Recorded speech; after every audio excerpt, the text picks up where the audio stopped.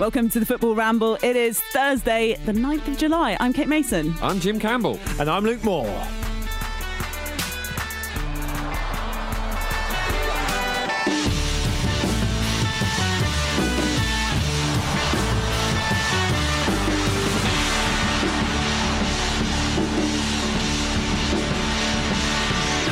See, that wasn't that hard, was it, Luke? No, it wasn't as hard. It's never as bad as you think it's going to be, Kate, is it? No. It's like once you get in there, it's like a dentist. Once you get in there, it's all right.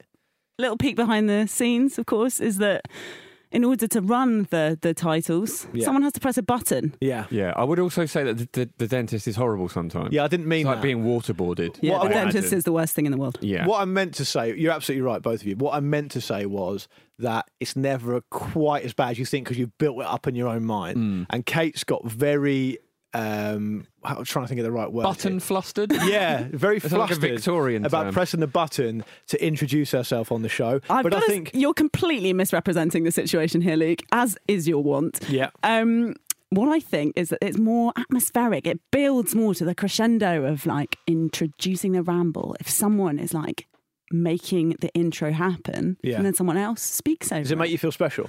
No. Okay. It gives the ramble listeners the special treatment. They don't know, do they? They have no idea what's happening. No idea at all. No, they don't know. They expect it's probably quite simple, I'd imagine. As it should be. As it is. As it very much is. Yeah. On the other hand, Charlie's a producer. Should he be pressing the buttons? Great question. He's been paying the big bucks, yeah. He's been paying the big bucks. He should be doing it. Also, I didn't expect you to be that way round, so that took me by surprise. I always sit here. No, as in the answer. Oh, okay. I just go on what was written down. Jim, you went second. Fine. Yeah. Yeah, absolutely fine. Don't lie. There was a massive fight earlier, by the way, guys. Yeah, it's like a hierarchy thing. It's like when Steve McQueen and Paul Newman were in that movie where they had to have exactly the same amount of words in the script, God. and their names had to be the same level on the poster, otherwise neither of them would do it. It's like that. Amazing. Yeah. That is exactly what the ramble is like. Don't they look so cool? Yeah. Don't they both look so fair, cool and impressive? To be Now fair, you know that. To be fair though, Jim, Steve McQueen and Paul Newman are both quite cool. Yeah, it's annoying that. Yeah, isn't it? Because if anything, that should damage their reputation, but it hasn't. No, it really hasn't. can do whatever they want. Yeah, exactly. The way that Jim tried to kind of enhance his social standing within the context of the ramble this morning, of course, was to enforce on us the corridor of applause as you entered. Well, there's only 3 times that's acceptable, if you ask me, which is whenever I enter a room. Yeah. The game after you've won the league and just the game, or when you've demanded to be subbed off in the 26th minute in your final game for Chelsea. While we're in number 26. Well, yeah. I think that might be the worst thing that's ever happened in the Premier League. It's one of the few things. So I think over the years, the Football Ramble has been quite good at drilling down on things that need the piss taken out of them in football, right? And we did do that with John Terry when he retired.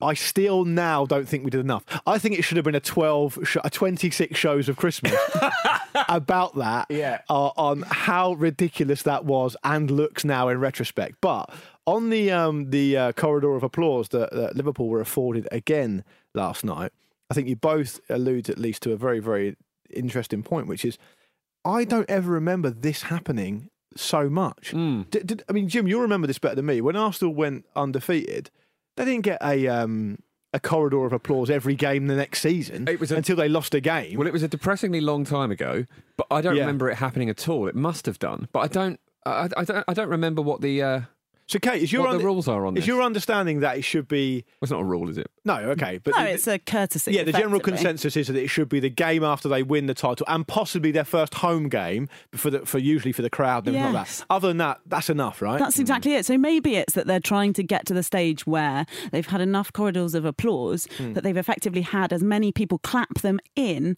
as they would have done if they'd had a full Anfield. Okay, so maybe you give them you afford them a little bit of leeway because they've not got fans at games. But I mean, it's going to take a while to get up to that many people, isn't it? Yeah, and also fans are generally quite enthusiastic when their teams win the league. These other players aren't very enthusiastic at all. No. Like a lot of people on Twitter have been in touch with us about this, who've suggested names for it. James Stewart on Twitter calls it the courtyard of consternation.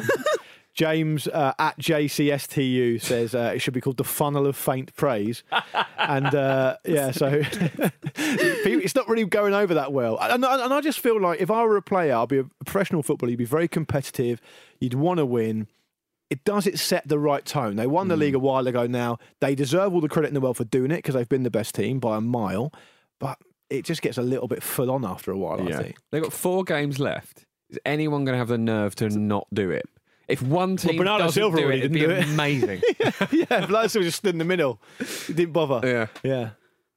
I think that would be awesome if someone did. Well, they've got Burnley next. Burnley will not do it, surely. Burnley will do beats, like birthday beats. You remember birthday beats? Yes. Yeah, you give them a kicking. Yeah. Maybe throw them up in the air and catch them. Not catch them. Well, could it be to blame for the 2 early goals, perhaps? Yeah, I think it might. Possibly. Yeah, the overwhelming evidence against that is that Liverpool are much better than Brighton. Yeah. But, Jim, I think you say possibly. I agree with you. I think it's a reasonable thing to say that it doesn't really get people off on the right foot. You don't want to start a game by revering your opponents. No. That's the last thing you want to do. No. It's like a reverse hacker, basically. Yeah. It's like prostrating yourself at the feet of your opponents and saying, you're much better than us. I don't know if anyone's noticed, but... Yeah. It's really subservient, isn't it? It's a strange thing. Because the Roy Keane factor here is interesting because, as I said at the time, when Man City gave him the corridor of applause, Roy Keane said, look, to earn respect, you've got to give respect. So I am in favour of it. And I thought he would be against it. I think by now, Keano's got to be against it by now, surely. Yeah. It's too much now. Too much. I'd love to know what the criteria of his standards for earning respect. Probably like a 100-point plan. They change like the stock market, I reckon. Like fluctuate all the time. Like you can't keep up with it. You have no idea what you're doing wrong, but you're always doing something wrong.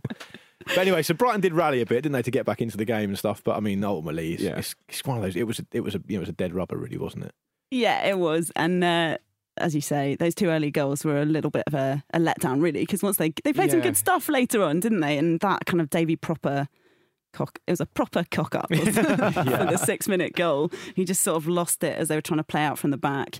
And you don't want to be doing that in front of Naby Keita or anyone from Liverpool, pretty much. That was a really good example of like how Klopp wants his team to play, and you can sometimes forget that because when it kind of just washes over you how good Liverpool have been all season, you don't necessarily think that the big thing that Klopp wants them to do is push really hard, press high up the pitch. And that was an amazing example of that. And it was a bit like Brighton were very much dealing with that like a team who had just been ordered to applaud their opponents. Yeah. And they were like, is it respectful to keep the ball away from them? We don't really know where the line is now. So they just got caught out twice in 8 minutes. And you just thought, this could be a long night. Jordan Henderson's the captain, so he gets a free shot, right? He just gets like a free sight. It's gone in. And it's fine because he normally puts it over the bar. He has scored. He really did, though, didn't he? He had so much time that he could really rifle that one home, which was lovely to watch. But again, we don't necessarily, even though it is, as you say, pretty much a dead rubber, Luke, you don't necessarily expect it to be an exhibition of Liverpool's talents. Although that is polite. At the beginning, very polite. At the beginning. That's what it said on the poster. Come to Brighton for an exhibition of Liverpool's talents. Also, Brighton will be there for a bit. Yeah. That's what it said. Well, it's a seaside town with a lot of amusements and attractions. So maybe that was what it was billed as. But shocking July day, wasn't it? Pissing it down. God, yeah.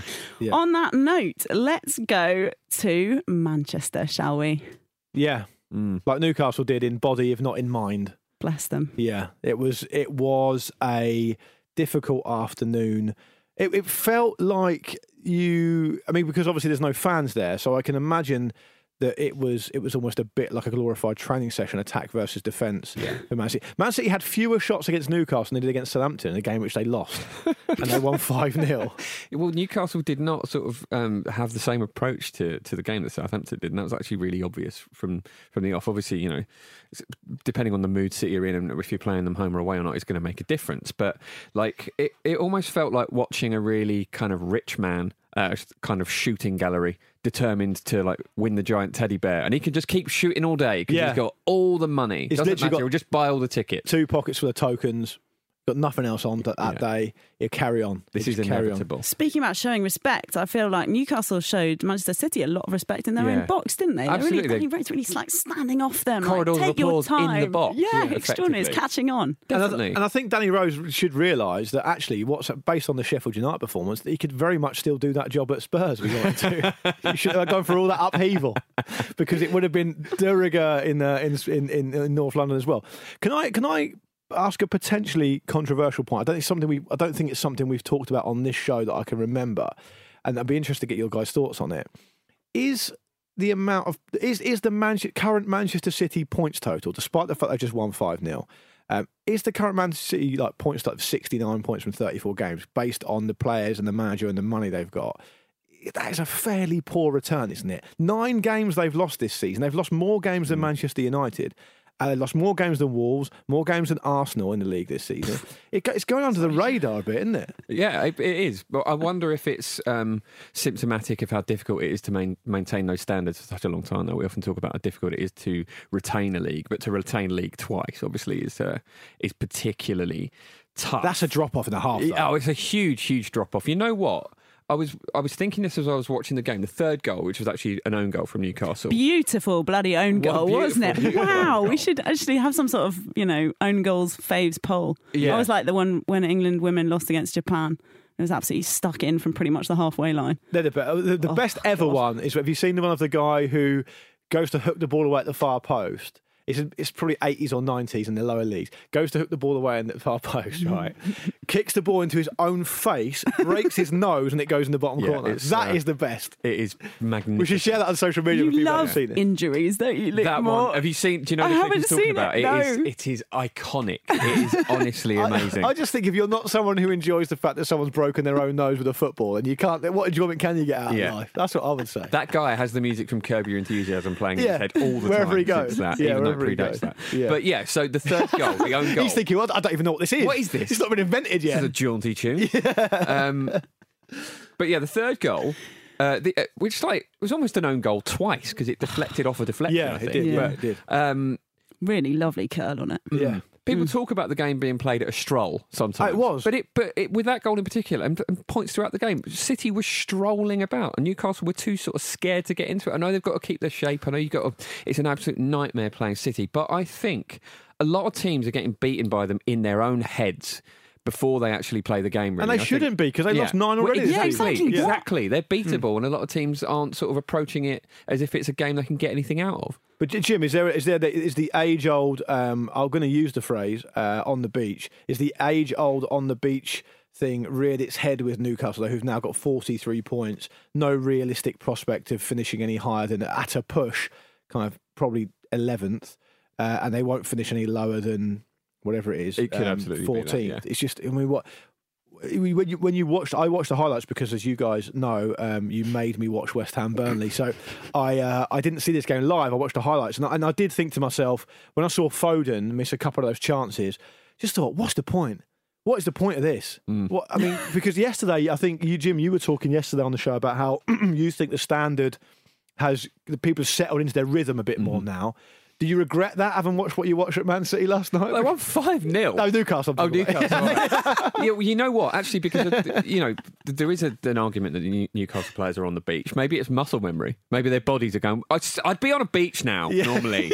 So I'm just going to get into that mode. There must be a mistake going on here. Yeah. But, they're players that are potentially playing for their futures, given the whole takeover thing. And the same is true of Steve Bruce as well. So it's pretty slack if they have gone into it with that attitude. But then it's, the golfing quality is obviously pretty massive, and they do struggle for goals really, Newcastle. Although it gets been better since the restart. But I don't know. Yeah, it was all just a bit unedifying. Yeah. If it didn't feel like a proper game, and that's all I can say about it, really. That's right. It felt like a training game. Yeah, it really did. I actually watched bits of it with the sound, the fake crowd sound off. But when the fake crowd sound was on, we've actually had an email about this. All right. Yeah, from Craig Norton. Thanks, Craig. He said the sound guys for the crowd noise are becoming a commentator of sorts. Kevin De Bruyne ran into a crowd of Newcastle players and had his path blocked. The referee says no foul, but the crowd noise gives a big shout of disapproval and beautifully well timed. Yeah, nice spot, Craig. So the crowd noise person is essentially now becoming a curator of the flow of the match, basically. Yeah. Well, you've got to be, haven't you? He's obviously not influencing the game, because the game, they can't hit that in the game. But for the viewing public, it probably is a big change. Director of vibes. Yeah, because there was one.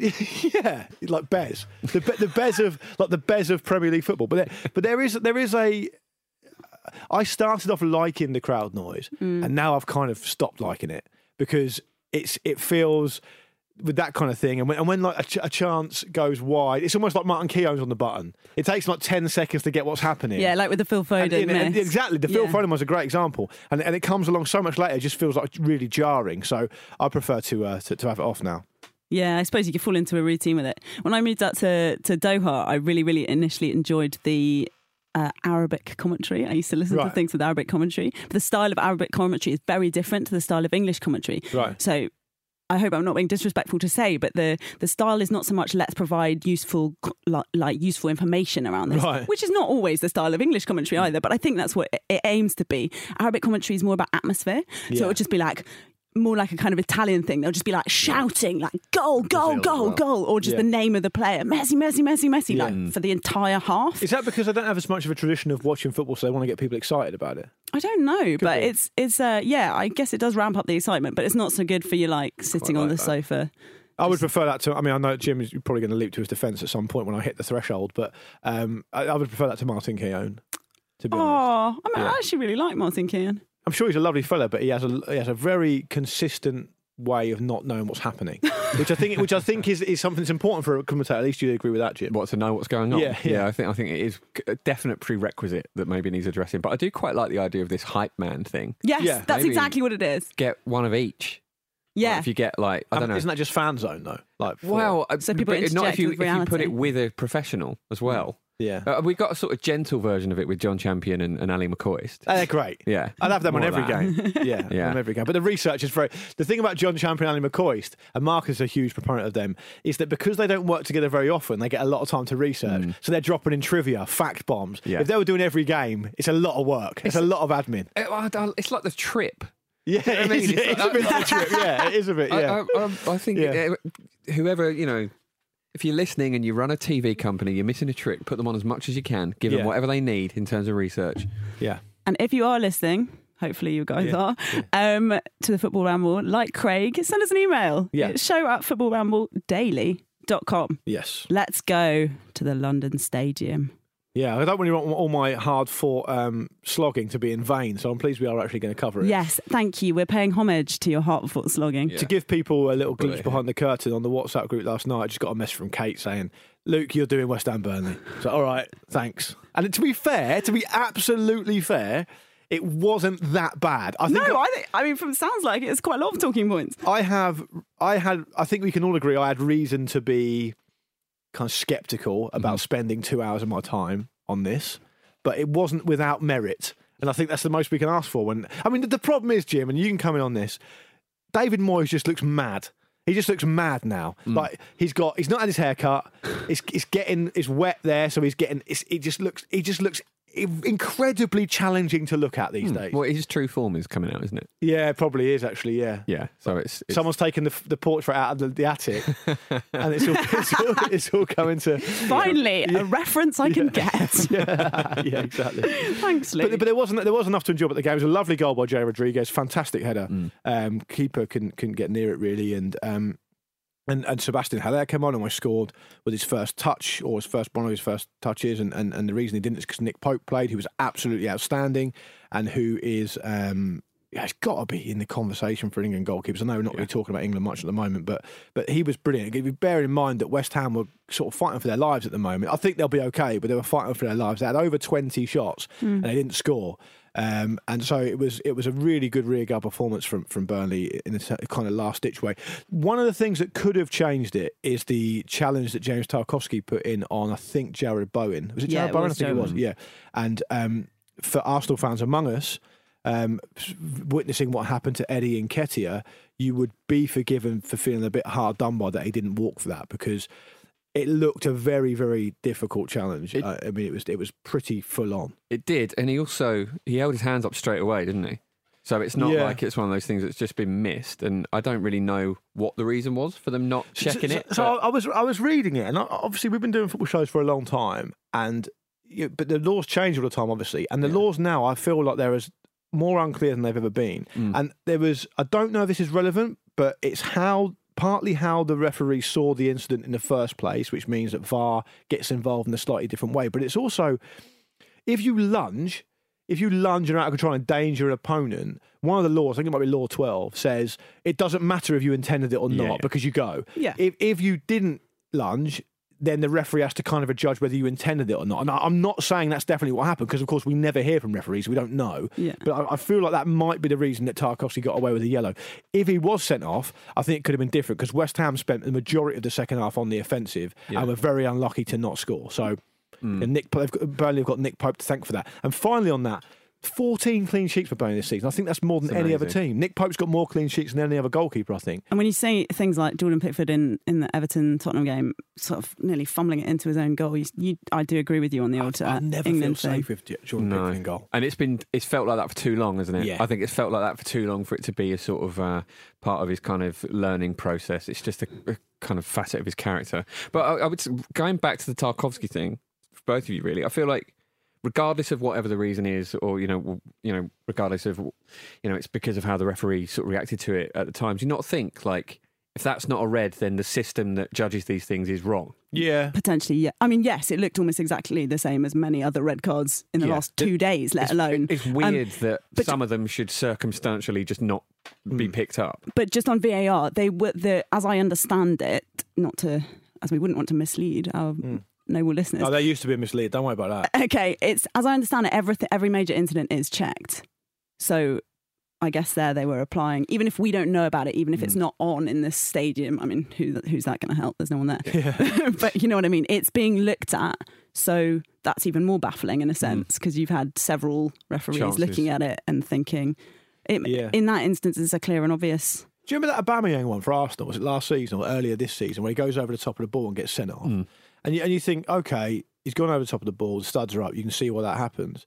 But it feels like what they're kind of admitting is that every incident is, in and of itself, completely separate and completely original, completely different. And so you have to, a new set of parameters has to be applied every time. And that, I wonder if that's the most helpful thing, basically. That's exactly the issue we had with the Lucas Moura handball on Harry Kane disallowed Sheffield United. Yeah, that pissed me off at the time. Did it? Yeah, it's just bollocks.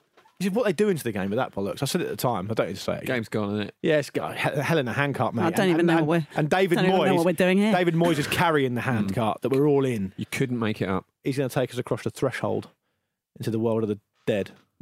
Kate, I'm looking at you. Move it on. Someone who's not in the world of the dead, just briefly before we go to a break, is Chris Wilder, who at Bramall Lane pulled his calf celebrating the injury time winner for Sheffield United against Wolves. I love that, because it's ultimately, and I'm not going to make any friends at Sheffield United for saying this. It is still quite an inconsequential goal, but he's celebrated so much he's pulled a leg. It's great. Sheffield United could be going into Europe, Luke. Yeah, you're not going to make many friends at Bramall Lane with that kind of chat. And if you consider the other day, on Tuesday, when we were talking about Carlo Ancelotti and Jose Mourinho meeting on the touchline, the last time they met was in the Champions League last 16, and they had, titles and silverware coming out of their ears. The last time that these two sides met, they were both in League One. So...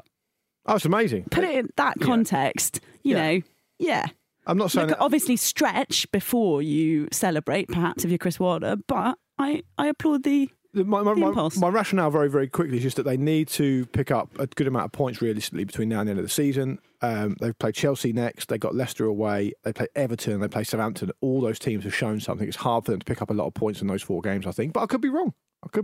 All the more reason to celebrate, isn't it? It's a good platform to build on. Yeah, right, fair enough. You cynic. Fair enough. They'll be fine. They'll get Europa League. What about that? How about that? Great, and I'll love it. I'll absolutely love it, Kate. Your cynicism has no place here. Don't shake your head on there. That people can't hear it. Right, I'm going to work on that in the break, which is now.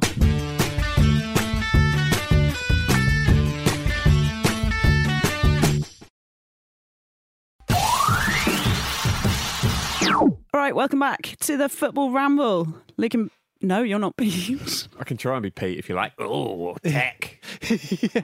Weird Japanese food. Someone sent me some dog meat and I'm just eating it.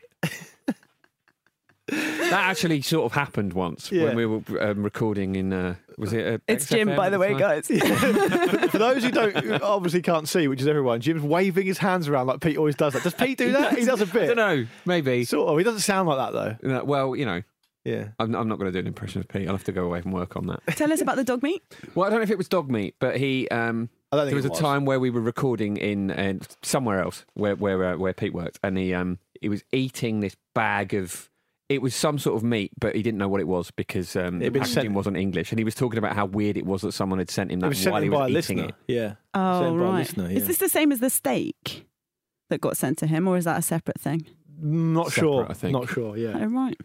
Although speaking of steak, I once went for breakfast with Pete before we played football together, and I had scrambled eggs on toast because we were playing football. He had steak tartare. It's just horrifying. Good man. And then was horrifying. Violently sick after the game. So, oh, right. Yeah, good. I was thinking that's quite Muhammad Ali. Perhaps he was just trying to.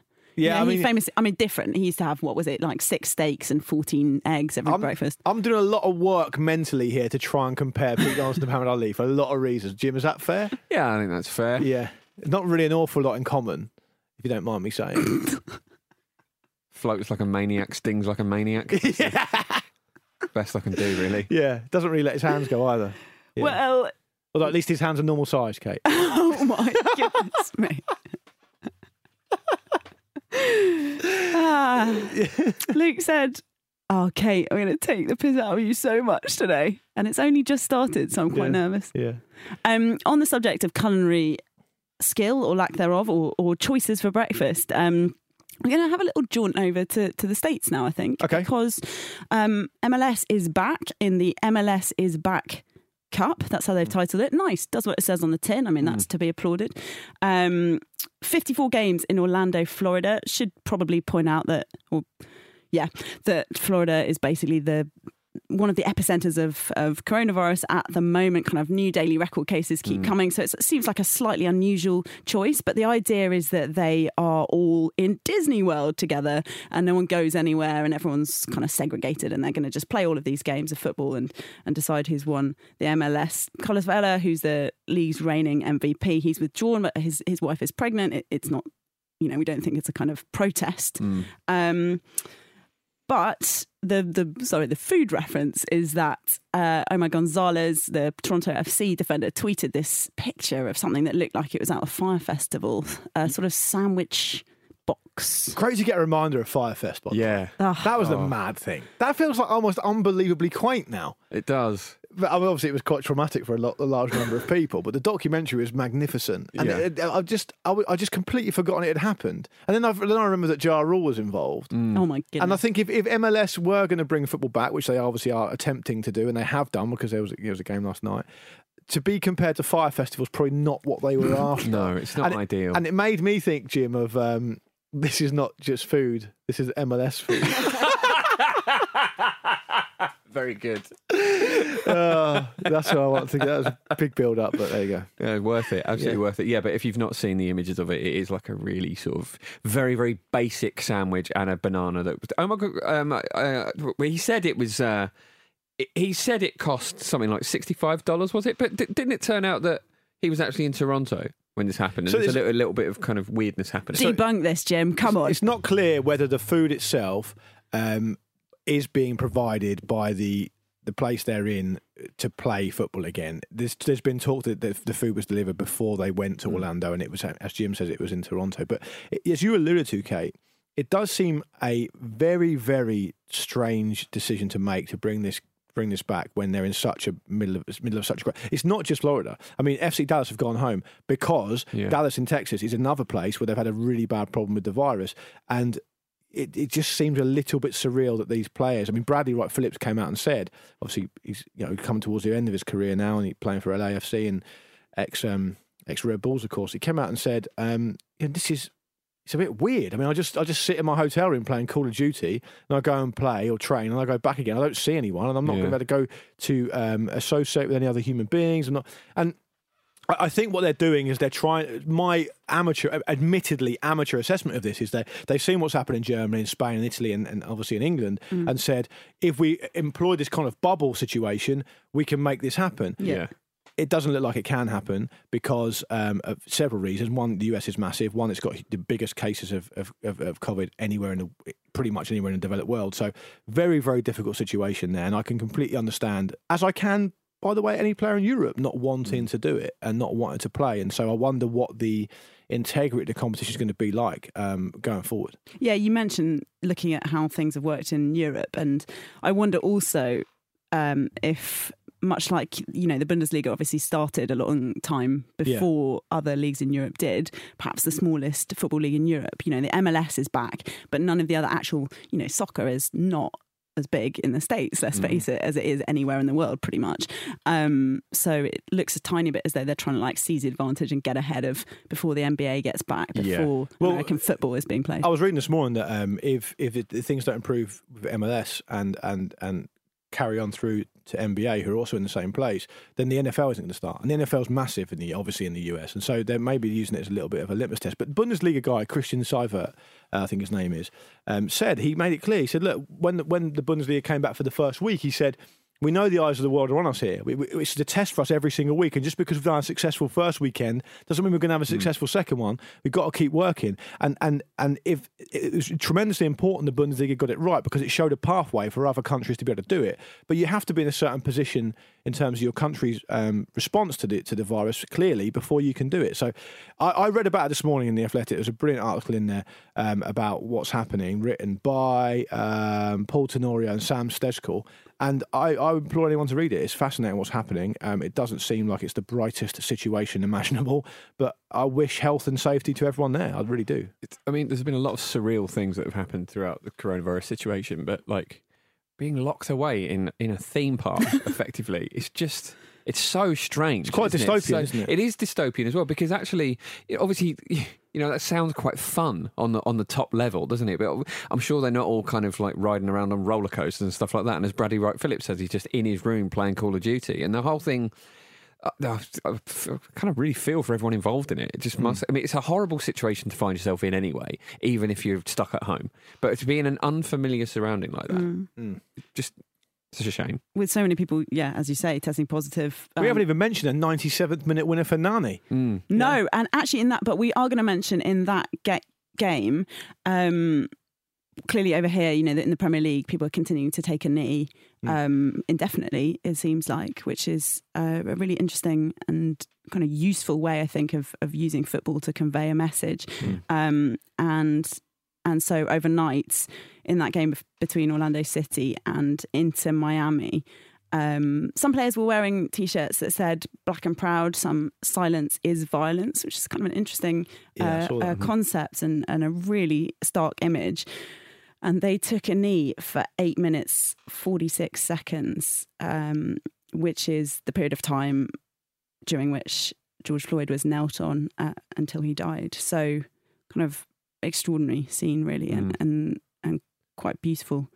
But it's the first sort of sporting reference from within the US that we've seen since this happened. So it's obviously going to be tremendously powerful. Of course, these things translate across to other countries, and there's been a lot of solidarity shown around the world for this, which is heartening to see. But this is the first time I've seen how a sporting event would respond to what's happened, and it was incredibly powerful. I mean, and I know it sounds like perhaps even like a pretty basic thing to say, but 8 minutes 46 seconds is a long time. When you count it out, it is a long time, and what kind of resulted was an incredibly powerful scene, incredibly powerful. So it's interesting to see how this movement will continue when it becomes harder to continue it, if you know what I mean. But hopefully it will sustain. Yeah, I mean, I was thinking the same when watching the start of the cricket yesterday, and that 1 minute does seem long. So it's people start a little bit shuffling towards the end of it. So to hold it onto it for that long, it's just amazing. And then, by the way, in the cricket, England then lost a wicket straight away, and then it got rained. And it rained, so things were going back to normal. I wonder if Danny Welbeck's overhead kick is starting to right the universe again.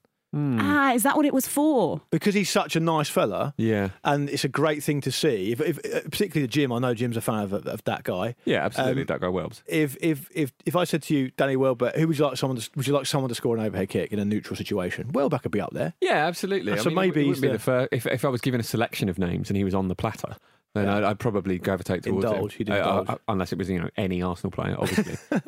No, I think you would rather Welbeck score an overhead kick in a neutral situation than Shkodran Mustafi. Surely. On the international stage, absolutely. Yeah. Although it would be more unlikely for Mustafi to do it, so maybe that would have the benefit of entertainment. He's more likely to be overhead kicked, as we saw Yes. with the stud marks in his head. Right, let's drop into Spain for what was called the biggest ever, biggest ever, Catalan derby. Barcelona 1, Espanyol 0. Barcelona win to keep pressure on Real Madrid at the top of La Liga. Espanyol. It's kind of an apologetic pressure, isn't it? It We are still very much going to keep up appearances, although we know the writing is on the wall. Yeah. Yeah, hence all of the kind of chat about how hard it's all been. There's some mad stuff broke, I think last night or this morning about Messi as well. I was reading an article about that earlier. It's not him going to Arsenal again, is it? No. Saying that he's fed up of he's fed up of all the euphemistic conversations that happen in the press about, in quotes, senior pros, always meaning him, kind of criticising. And what happened was he got caught. Don't think it was in the Espanyol game. Might have been actually. Might have been the game before at the drinks break. Quique Setien was given a little impromptu tactic talk, as they do, just to piss off Gary Neville. Yeah. And Lionel Messi wasn't involved. He was just like staring somewhere else. And lots been made of that, apparently. So, well, it's all this stuff about the contract as well, isn't it? Because do you know what I bloody love, Kate? I would bloody love Messi to go to Juventus and play in the same team as Ronaldo. Oh, imagine it. I don't think... It'd be like Avengers Assemble. What's it called? It would be like that, yeah. It would... They can't afford that, I don't think, but it'd be amazing. No, I don't think anyone could afford it, surely. Has he done what Rivaldo did famously when he wanted to leave Barcelona, where he priced himself out of every club on the planet and then got pissed off? Yeah. It's like, but your wage demands are so high that it's almost like you've transcended the currency. So no one will buy you. So get over it. That might be what happens. Yeah, perhaps. It could be. But anyway, Espanyol got relegated, so that's probably the main story, isn't it? Yeah. Sorry. But not just relegated. Relegated by Luis Suarez. It's the worst. Earlier. It's like your school bully repossessing your house. Yeah, it is. Would you rather be relegated by Luis Suarez or John Terry? John Terry's not going to bite me. Or Carlos Tevez? But then Luis Suarez would probably, leave my theoretical girlfriend alone. I'll tell you what's going to happen, Jim. I'll tell you what's going to happen. Luis Suarez scores the goal that sends you down. He's 100% rubbing it in your face, probably afterwards as well. John Terry will do that kind of faux modesty thing where he'll just be arrogantly kind of just stroll off. What you worried about is what I do. And it depends what you would prefer. I think still Suarez. Fair enough. Yeah, just my gut reaction.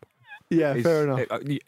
You've ruined my day. Yeah. Right. Yeah. Firstly, just making me even think about that. Yeah, but Suarez is what I've lent towards. Yeah, fair enough. I mean, it is disappointing for Espanyol, who've been like kind of a fixture in the top flight for many a year, haven't they? Yeah, I mean, it's only one season out of the top flight since 1928. So would it be time for Mauricio Pochettino to ride over there and save the day? He can't save the day now, it's gone, but bring them back again, I mean.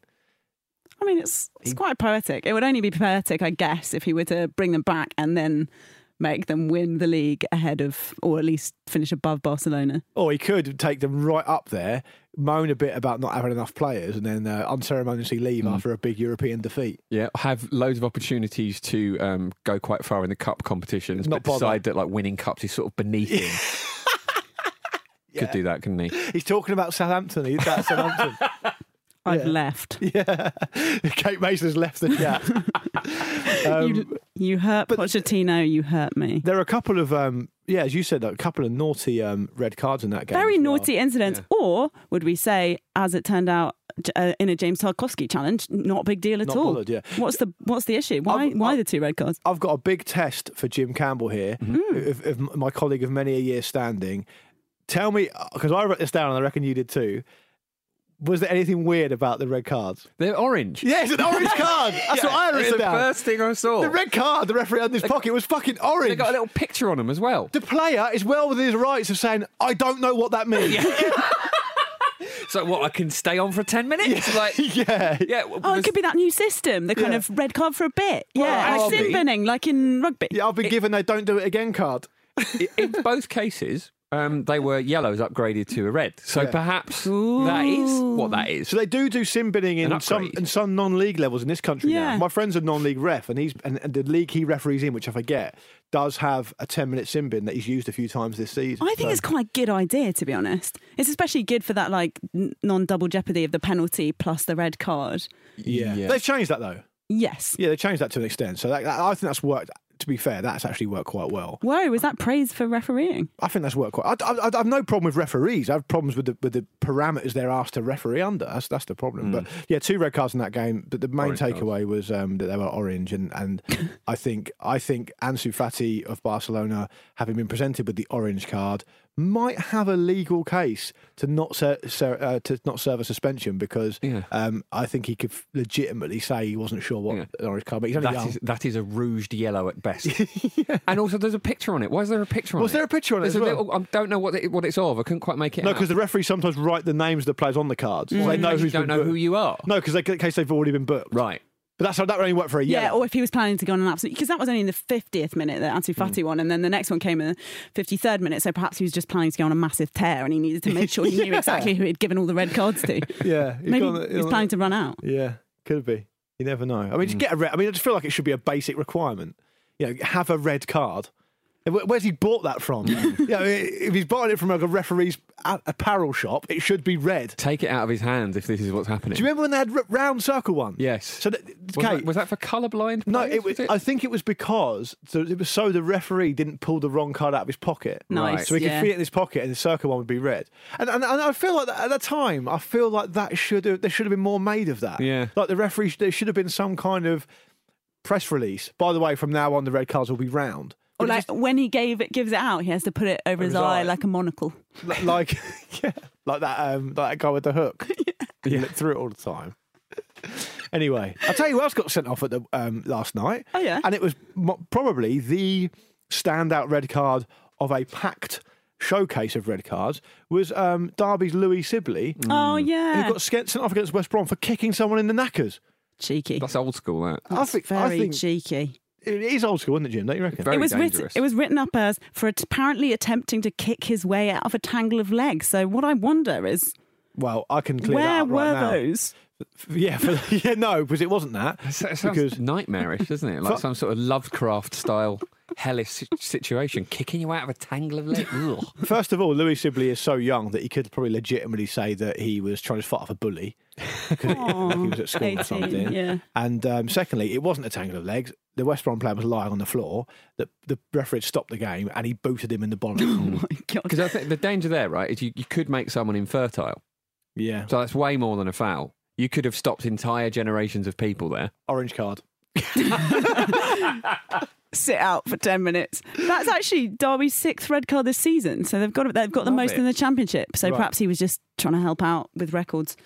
Just a quick glance ahead to tonight's games, featuring someone else who has absolutely no problem with referees whatsoever. It's Bournemouth up against Spurs. No Eric Dyer. He's got a full match ban for that incident where he ran into the crowd query to defend his brother. Yeah. Jason Mourinho says they're not going to challenge it. If I speak, I'm in trouble. That's all Jose Mourinho says these days. It's boring now, isn't it? Yeah. It's like he's doing the hits, but it's like he doesn't know what the hits are. He's picked all the Be Here Now songs. He spent so long doing all this stuff that he it's all implied. He could probably just pull out a piece of paper and go, quote 2.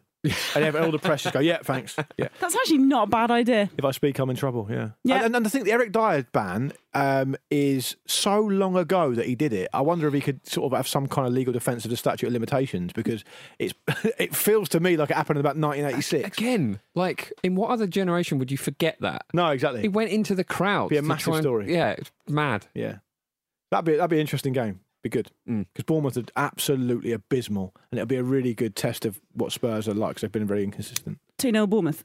So Everton Southampton also at 6 o'clock. Southampton could be amazing. Who knows? And the 8:15 kickoff is Aston Villa up against Manchester United. Paul Pogba apparently is going to stay at Manchester United. Intriguingly, Solskjaer says they're hopeful of agreeing a new contract. And on the other side, Sky Sports have been billing it as the ultimate audition for Jack Grealish, although not if Graham Souness has got anything to do with it. No, I think Jack Grealish is almost certain to move on, because I do think Aston Villa will be relegated, and I'd like to see him carry on plying his trade in the Premier League. And I think Man United have been absolutely fantastic, as everyone does since they've come back. I'm really excited to see Mason Greenwood play, because I think he'll probably start again against a team who are quite generous. So you might see both of his lovely feet in action again tonight. The form they've been in, this could be a tough evening for Villa. Bless them. Yeah. Oh, good to see a generous team, like Newcastle. Yeah. All right then. Thank you so much for a lovely time, guys. Oh, was it a lovely time? Yeah, it was actually. Oh, good. Say bye, Luke Moore. I enjoyed it too. Bye. Say bye, Jim. Bye. I've been Kate Mason. Oh, I'll tell you who's on tomorrow. Yeah, go ahead. I know I can tell you if you want. Yeah, go on then. No, I won't. It's your job as the host. Quite literally. Wow, a sledge to end with. How perfect. Join us tomorrow on the previous show. It will be Marcus, Andy, and who, Luke? Me. Perfect. Luke's game, Marcus v Andy, Clash of the Titans. It's going to be exciting. I'm excited for it. I'm excited to hear it. See you soon, guys. Bye.